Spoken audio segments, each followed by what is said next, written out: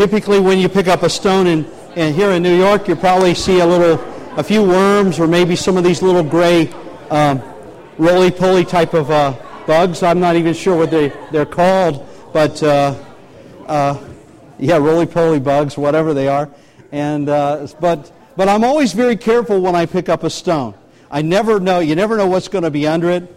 And when I lived in Central Florida and spent lots of times in swamps of North Carolina and South Carolina, I just didn't pick up rocks. I just left them where they were. I remember one time we were running through, doing an obstacle course at Cherry Point, and I was running with the troops. I was being the chaplain. I was just being out there with the troops, and we were going through this obstacle course, and I ran down this trail, and there was one of the biggest snakes I'd ever seen all coiled up. Wasn't under a rock, but it made me think, never pick up a rock when you don't know what's under it. Well, this morning, every road leads somewhere, and this is kind of like the bringing things together when it comes to the message and when it comes to the series. And I'd entitle this, "When It's Over, It's Not Really Over." Let me just kind of give us a recap over the last few weeks. Now, the kids are in here with us today primarily because most of the time they're downstairs in Children's Church, but once a month, when we have communion, we bring them up here. Okay? Now, here's my thought. I recognize that children don't always like to sit still. That's fine. We do the best we can. But this is a family. This is a family, and we're going to do our best. The best that we can with our family, and it's probably I know in a day and age of very, very limited attention spans, because everything's visual. It's always visual, and so someone always has to be entertained. It's not a bad thing to teach, and during the teaching process, teaching our children to sit and things, it's uncomfortable for them. And we're going to do our best to not make it too uncomfortable for them. We have the air conditioning running today. They've had delightful music. They've got a comfortable place to sit, and a pastor that won't preach an hour. So, here we go. Now we're all on a life's journey, and this is all a part. Every road leads somewhere, right? We're all on a life journey, cradle to grave. The decisions that we make, the turns that we take on this journey, determine the scenery in our lives, right? Determines the scenery, the things that fulfill our days, the kind of people we associate with, and eventually a particular destination. All roads don't lead to the same destination in the same way that all of life's choices don't produce the same things or the things that we intended. In life here, if you work hard, now I believe this. In life here, if you work hard, you choose to gain a skill or choose to get an education, it's more likely that life will be better for you than if you don't do these things. Any guarantees aside, you're more likely to have a harvest if you busy yourself planting good seeds. That's true in all aspects of life. Spiritual life, physical life, all of these things. One of the things that I find when I look in the Scripture and I understand the big picture of God is that He has how He operates in all of life and all of the life that was produced in the world. There are some semblances. There are some things that remain true. And one of the things I like a lot, I think, is because I love to see things grow. I'm not a great farmer person, but I like to see things grow. The rain recently has been really good for the farms, unless you have a low spot and things are probably rotting. But we like to see things grow. But it always starts with a willingness to plant a seed, right? A willingness to plant a seed. And to wait and expect God to produce the results. God always produces the results. The seeds that we sow in our lives, there's some good seeds that we can sow. Do the right things, follow God, listen to godly counsel of your parents. Usually that produces good stuff in our lives, almost every time. And so, as we look at this whole idea about every road leads somewhere, we're all on a road. We're all traveling from point A to point B. Now, I'm a little further along the road than some of you here. Okay? And interestingly enough, I've taken some wrong turns along the way. Okay? Fortunately, through the grace of God and His presence, His power, He has brought me back on the right road time and time again. And fortunately, some of those detours that I've taken haven't ended in like cataclysmic results that were horrible.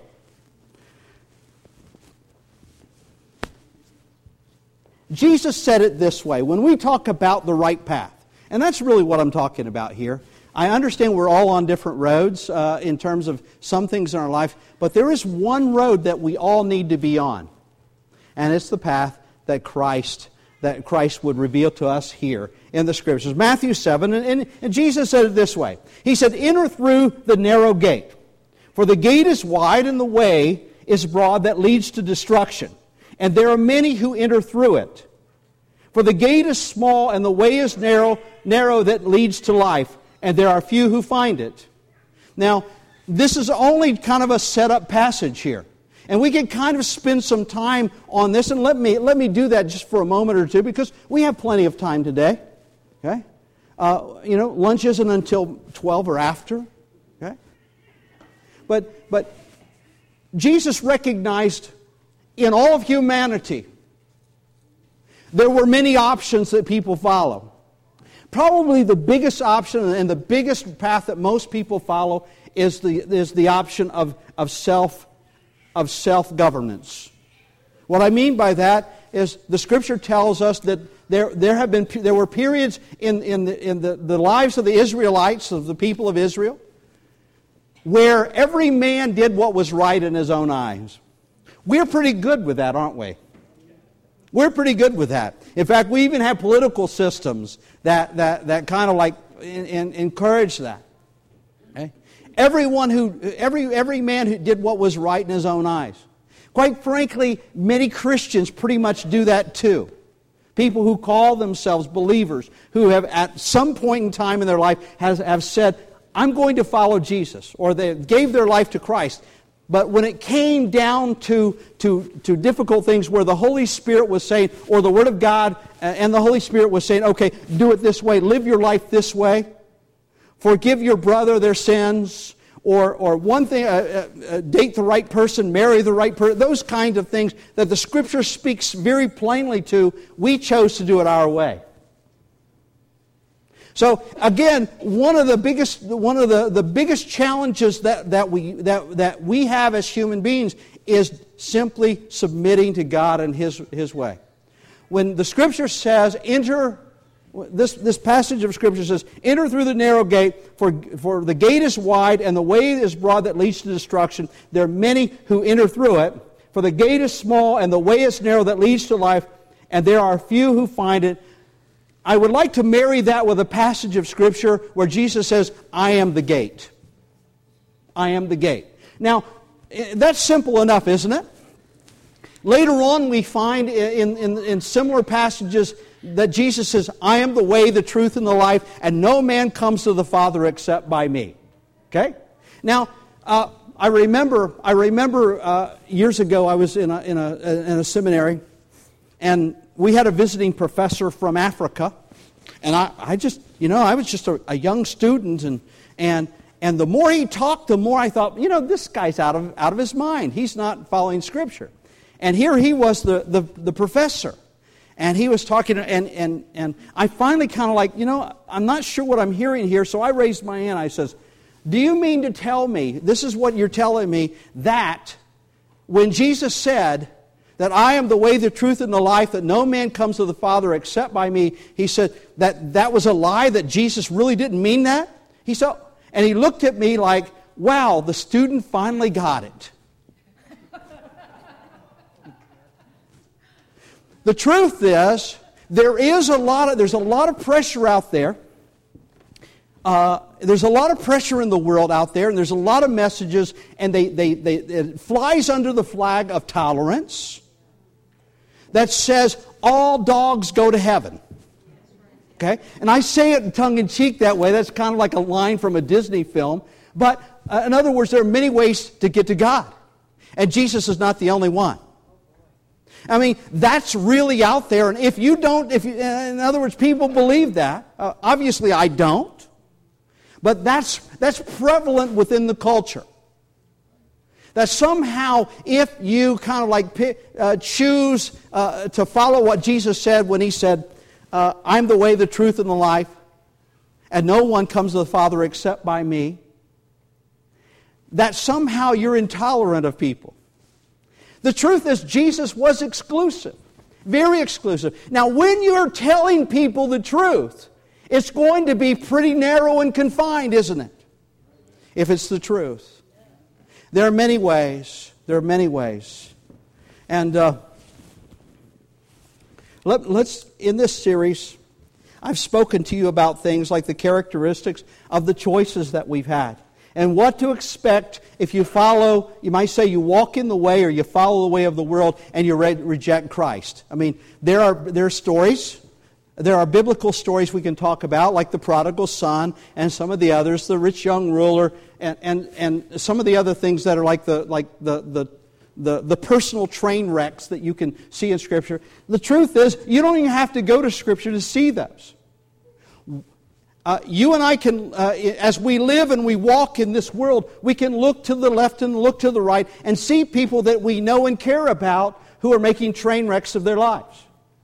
Following, in a sense, their own nose and rejecting the Word of God, rejecting what Jesus has done and said for them. Okay, and it's someone said, "Well, you're judging them." No, all we have to do is observe. We don't want it that way. We recognize if God is true, and He speaks this word to us. He says, "I'm the way." He meant it. He's the way. Okay. In the previous passage, in the previous messages, I talked about the characteristics of the choices that we have, what to expect if we follow the way of the world, rejecting Christ. I've also talked about what a godly life looks like. Okay? And I recognize that some passages of Scripture, like Proverbs 31, really sets the bar high. That's why I read Proverbs 32. And you say, "Where's that at, Pastor?" Well, it was simply a compilation of passages of Scripture that brings the men up a little short, right? Okay? But we get the picture that there is a picture of godliness. There is a picture that when you and I follow Christ, some things begin to happen. It's called the fruit of God's presence and God's Spirit. Long-suffering, peace, joy, all of these things that we find in Galatians 5. And throughout Scripture, that when we decide to follow Jesus, when we decide to go His route, some things begin to happen in us that we might not have even anticipated. I remember when I was just I hope you don't get tired of hearing my stories. I only have so many. I've been here 13 and a half years, and so I'm retreading some things, okay? And so, essentially, I remember, as a young Marine, I was just tired of living in sin. And someone presented to me the gospel, and I said, "Sign me up. I've tried all these other things, and they're not working." And so I prayed, and I asked Christ to come into my life. And, I didn't know what was going to happen. No one prepped me.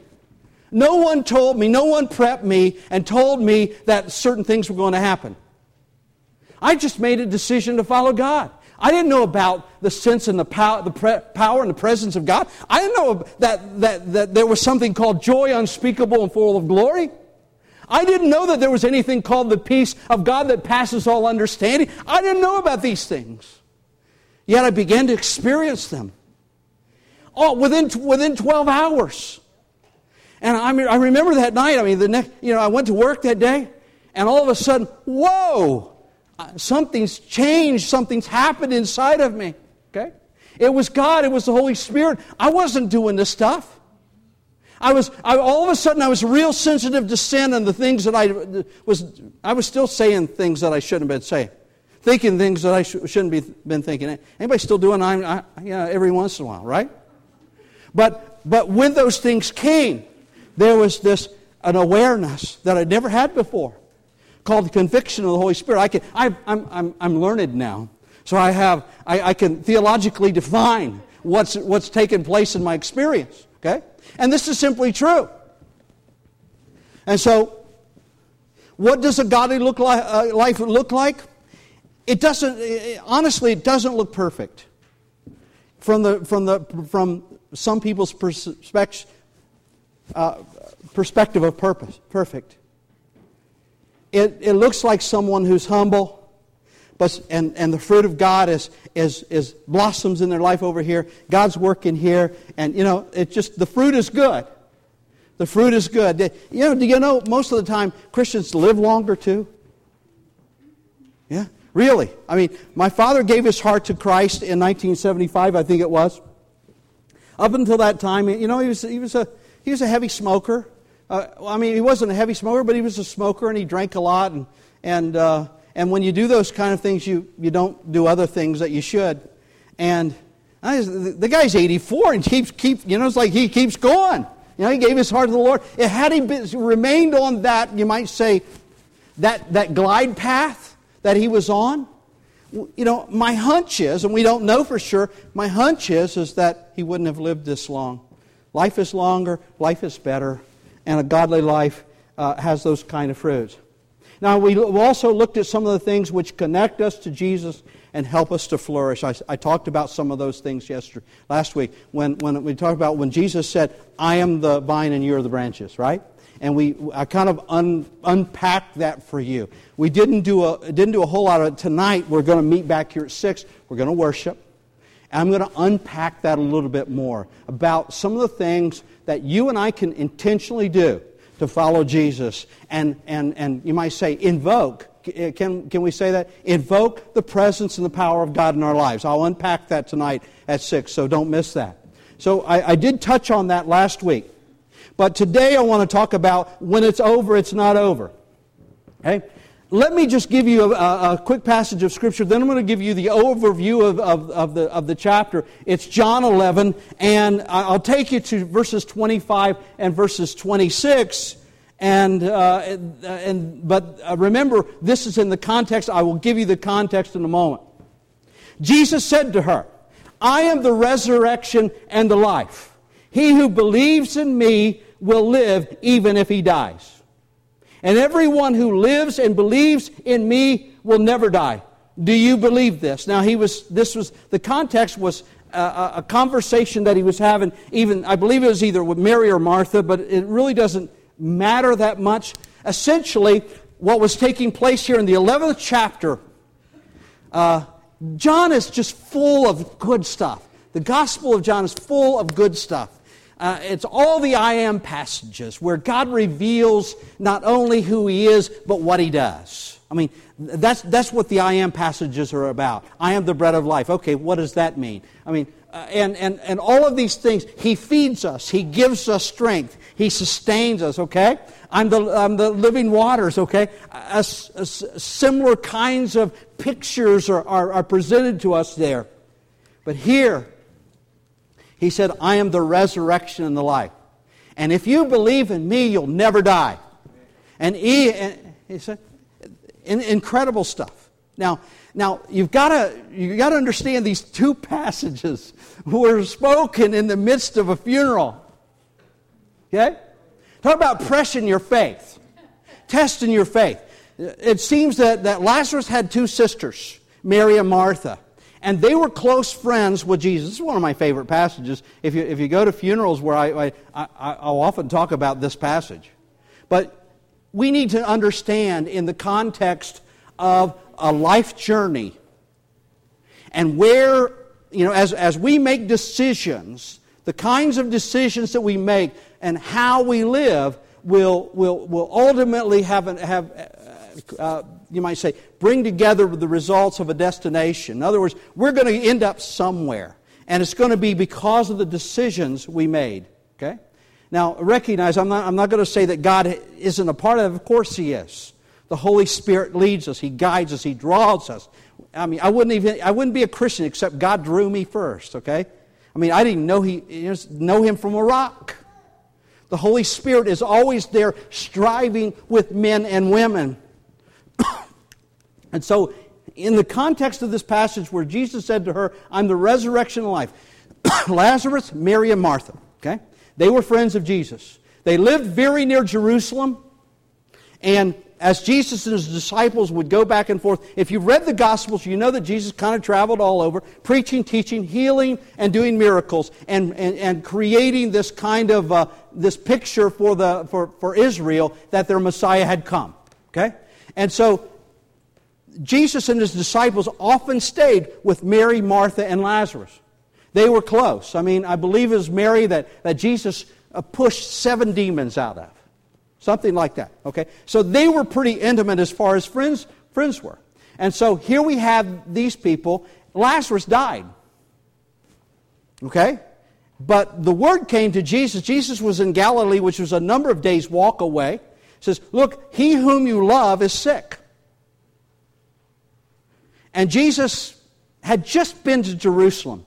And it just so happened that during that stay there, that they had tried to kill Him. The Pharisees, the Sadducees, the religious leaders of the time, the ministry had created such a hubbub that they wanted to kill Him. So He's down in Galilee when He gets the word that Lazarus is sick. And his friends, His disciples, Thomas, says, don't do it, don't go, they're trying to kill you. He said, I'm going to go. I believe it was Thomas who said, we're going to go and die with Him, why not? It's Thomas. I probably would have been thinking it if it had been me. I'd probably been thinking it. And so he goes back, and as he gets close to the village where Mary and Martha were, one of the sisters came out. They both had this similar kind of conversations. I believe it was Martha. She came out and she met Jesus on the way, and her first words were this. This is amazing, okay? This tells you she's not happy with Jesus. She is not happy with Jesus. If you had been here, my brother would not have died. Later on, Mary said exactly the same thing. Now, I don't know if they had huddled in the home and had this conversation, but they were ticked with Jesus. Because they had seen Him heal people. They had seen Him do incredible miracles. Perhaps they were even with Him when He stopped the funeral bearer and said, and gave that boy back to his mom. Maybe they were there then. I don't know, but you know they had heard of it. And they're saying, why not us? Why didn't you come when we called? Yeah? You ever feel that way about God? Something happened in your life. I mean, a horrible situation. You know, recently we're seeing where, you know, it's summertime. People are in the water, and people are drowning. Right? We're losing people. Pastor Juan tells me about a young 17-year-old who drowned yesterday at Lake Erie, and of course his family's crushed. Family's crushed. And at times like that, we're apt to say, okay, God, where are you? Where are you? You ever been there? I have. Where are you? And that's where Mary and Martha were.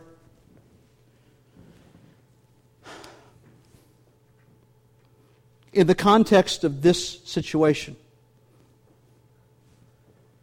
Jesus spoke these words, I'm the resurrection and life.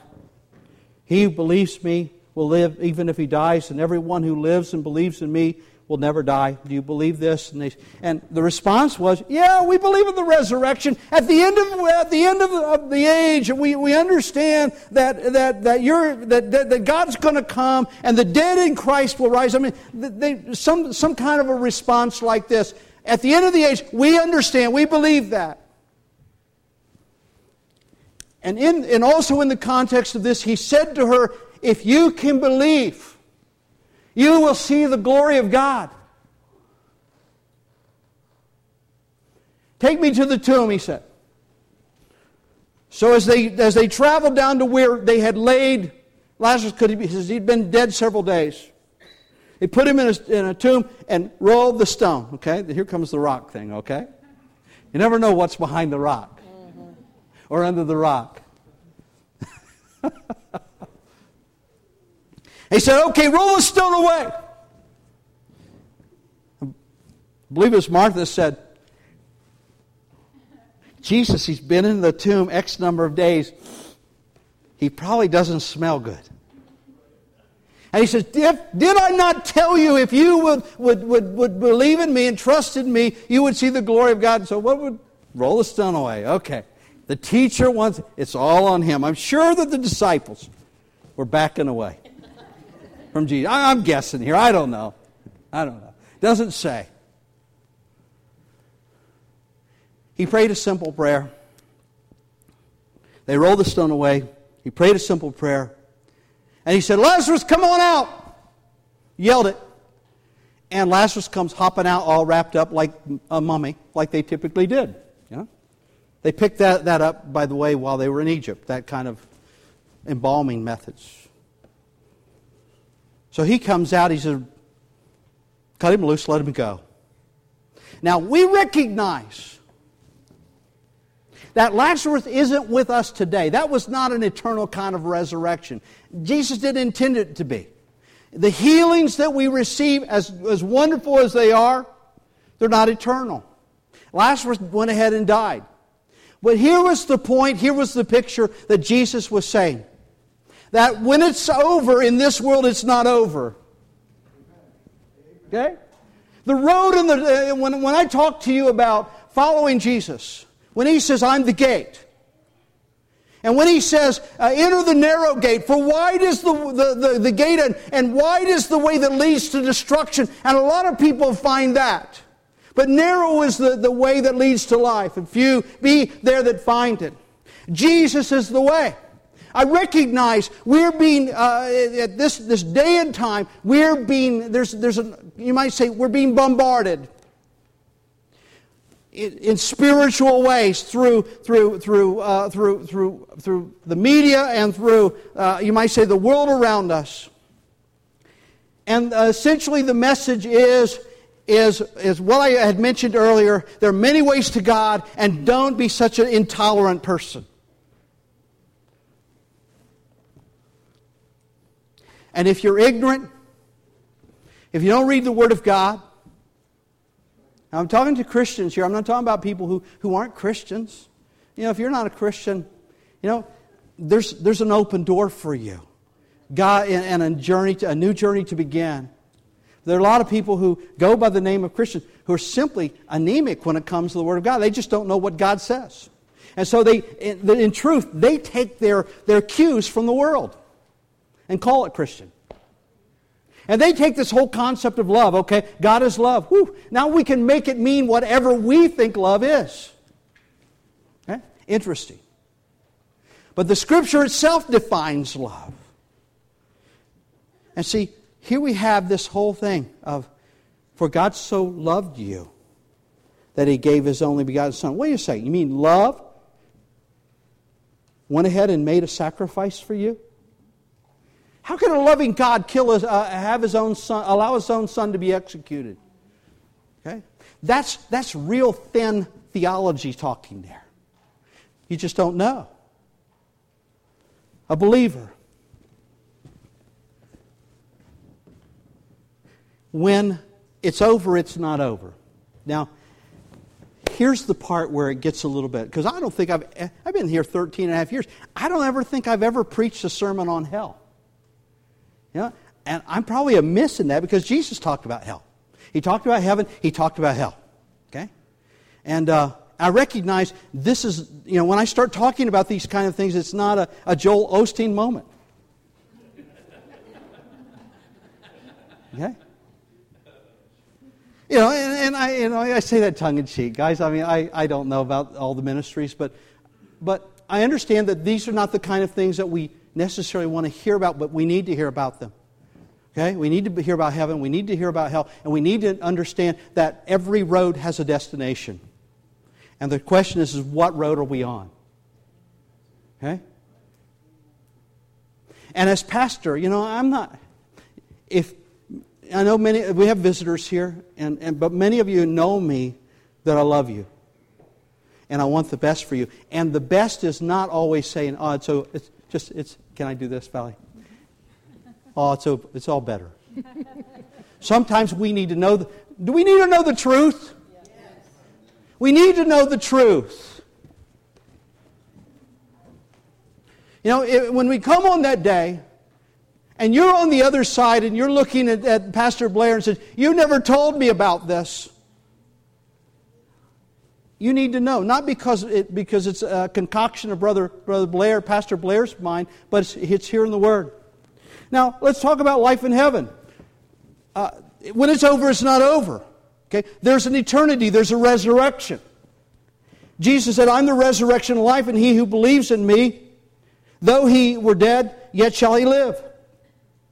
And in 1 Corinthians, the 15th chapter, he says, behold, I show you a mystery. We shall not all sleep. He's talking about dying. But we will be changed in a moment, in the twinkling of an eye. At the last trumpet, the trumpet shall sound, and the dead shall be raised incorruptible, and we shall be changed. For this corruptible, we know that, must put on incorruption, and this mortal must put on immortality. So that which is corruptible shall be put on incorruption, and this mortal shall have put on immortality. Then shall be brought to pass the saying that is written, death is swallowed up in victory. In 1 John he says, and this is the promise that he promised us, even eternal life. In 1 Thessalonians, the 4th chapter, he says, for the Lord himself shall descend from heaven with a shout. Then which we are alive and remain shall be caught up together with them in the clouds to meet the Lord in the air. And so shall we ever be with the Lord. John, the 5th chapter, he says, marvel not at this, for the hour is coming in which all that are in the grave shall hear his voice. They'll hear his voice and shall come forth. They that have done good unto the resurrection of life, they who have done evil to the resurrection of damnation. Sobering stuff. There, in Revelation, the 7th chapter, 15 through 17, therefore are they before the throne and serve him day and night in his temple, and he who sits on the throne shall dwell among them. They shall hunger no more, neither thirst no more, neither shall the sun light on them, nor any heat, for the Lamb which is in the midst of the throne shall feed them, and he shall lead them unto living fountains of waters, and God will wipe away tears from their eyes.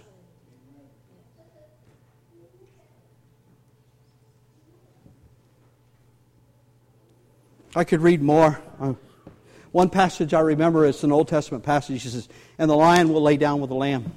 Neither will they ever hurt anymore on my holy mountain. See, you get a picture of eternal life. I'm just kind of, I'm thinking there's golf courses there too, right? Okay? And beautiful trees and hilly lands and stuff like that. And let me share an anecdotal thing. It's very anecdotal, but it connects there. Every once in a while, God will pull the curtain back and let us see. Right? Every once in a while, God will pull the curtain back. And I was thinking about a friend of mine named Bruce. And he was dying. And he was in home in hospice care, and he shared with his wife and said, "Every once in a while I see my grandfather." And he said, he pointed over into the one edge of the room, and he keeps bidding me to come. And it's this green grassy knoll. Now this is anecdotal, but it connects.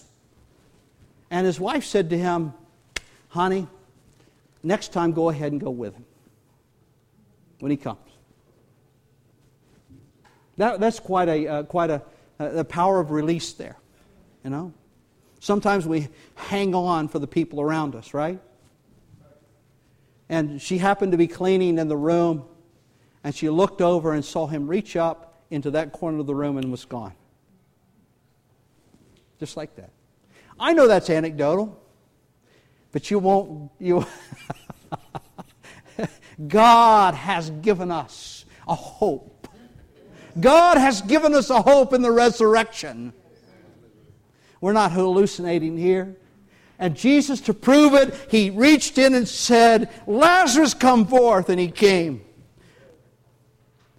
Just to let them know that He was good to His promises, that He could do it. Now let me just share briefly about hell and death. Maybe I should have reversed this, because the Scripture talks about it.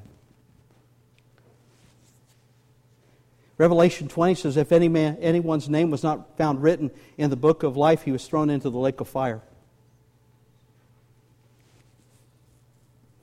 Revelation 20 goes on and says, then death and Hades were thrown into the lake of fire. This is the second death, the lake of fire. In Matthew 13th chapter, verse 50, talks about one of the aspects of hell. He says, and throw them into the fiery furnace. In that place there will be a weeping and gnashing of teeth.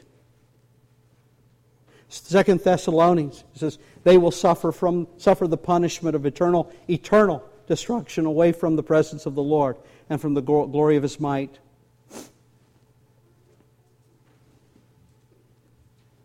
There's way more there. I'm looking at this. It's an interesting. Even Daniel says it this way. Daniel 12th chapter, verse 2, he says, and many of those who sleep in the dust of the earth shall awake, some to everlasting life, and some to shame and everlasting contempt. Here's a good one. If any of this could be good, it says in Revelation, the 20th chapter, it says, and the devil who had deceived them was thrown into the lake of fire and sulfur, where the beast and the false prophet were, and where they will be tormented day and night. In Mark, the 9th chapter, it says, where the worm does not die, and the fire is not quenched.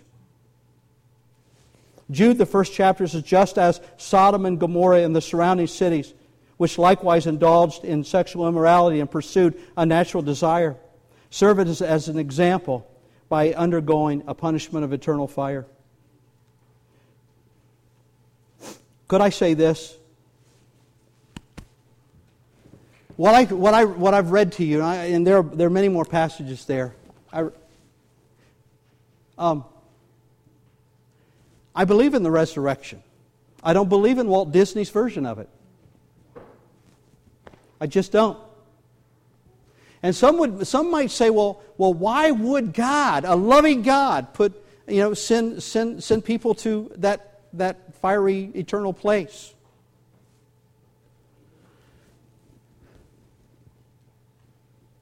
Don't you know that the Scripture tells us this?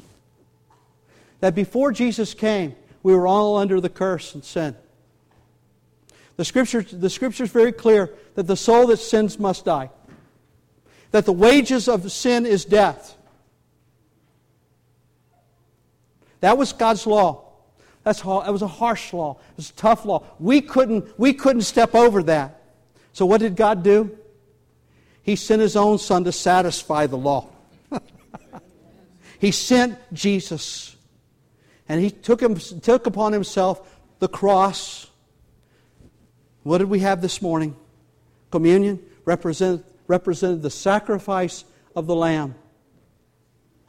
The Scripture tells us this, that without the shedding of blood there's no remission of sin. In other words, something has to die.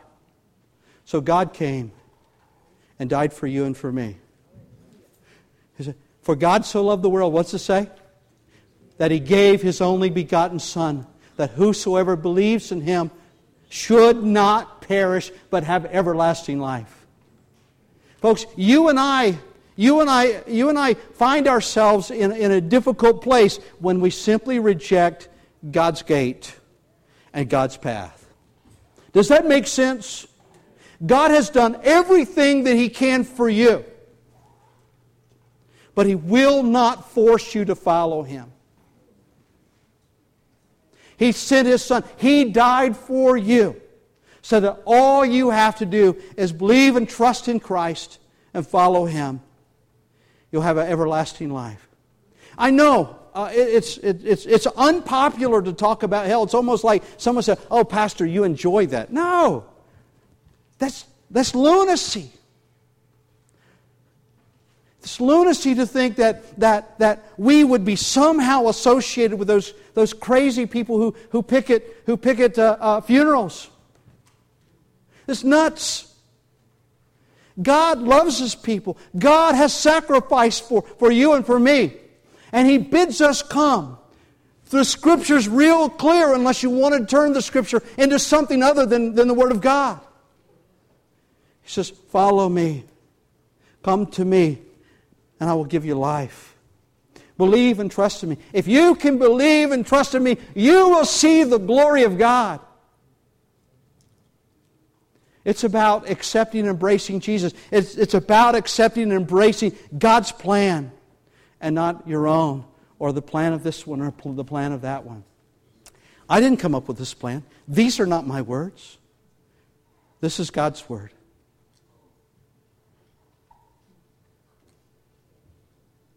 What path, what road are you walking on? When it's over, it's not over. Eternity is for everyone, those who trust in Him and those who do not. We're eternal creatures. Did you know that? Well, you've been created in the image of God, and you're eternal. God has made a way for us that we would live with Him in eternity. And I've read to you some of the characteristics of that. It's going to be good. It's not only going to be good there, but if you decide to follow Jesus, there are good things all along the way. The path that He would have you and me walk.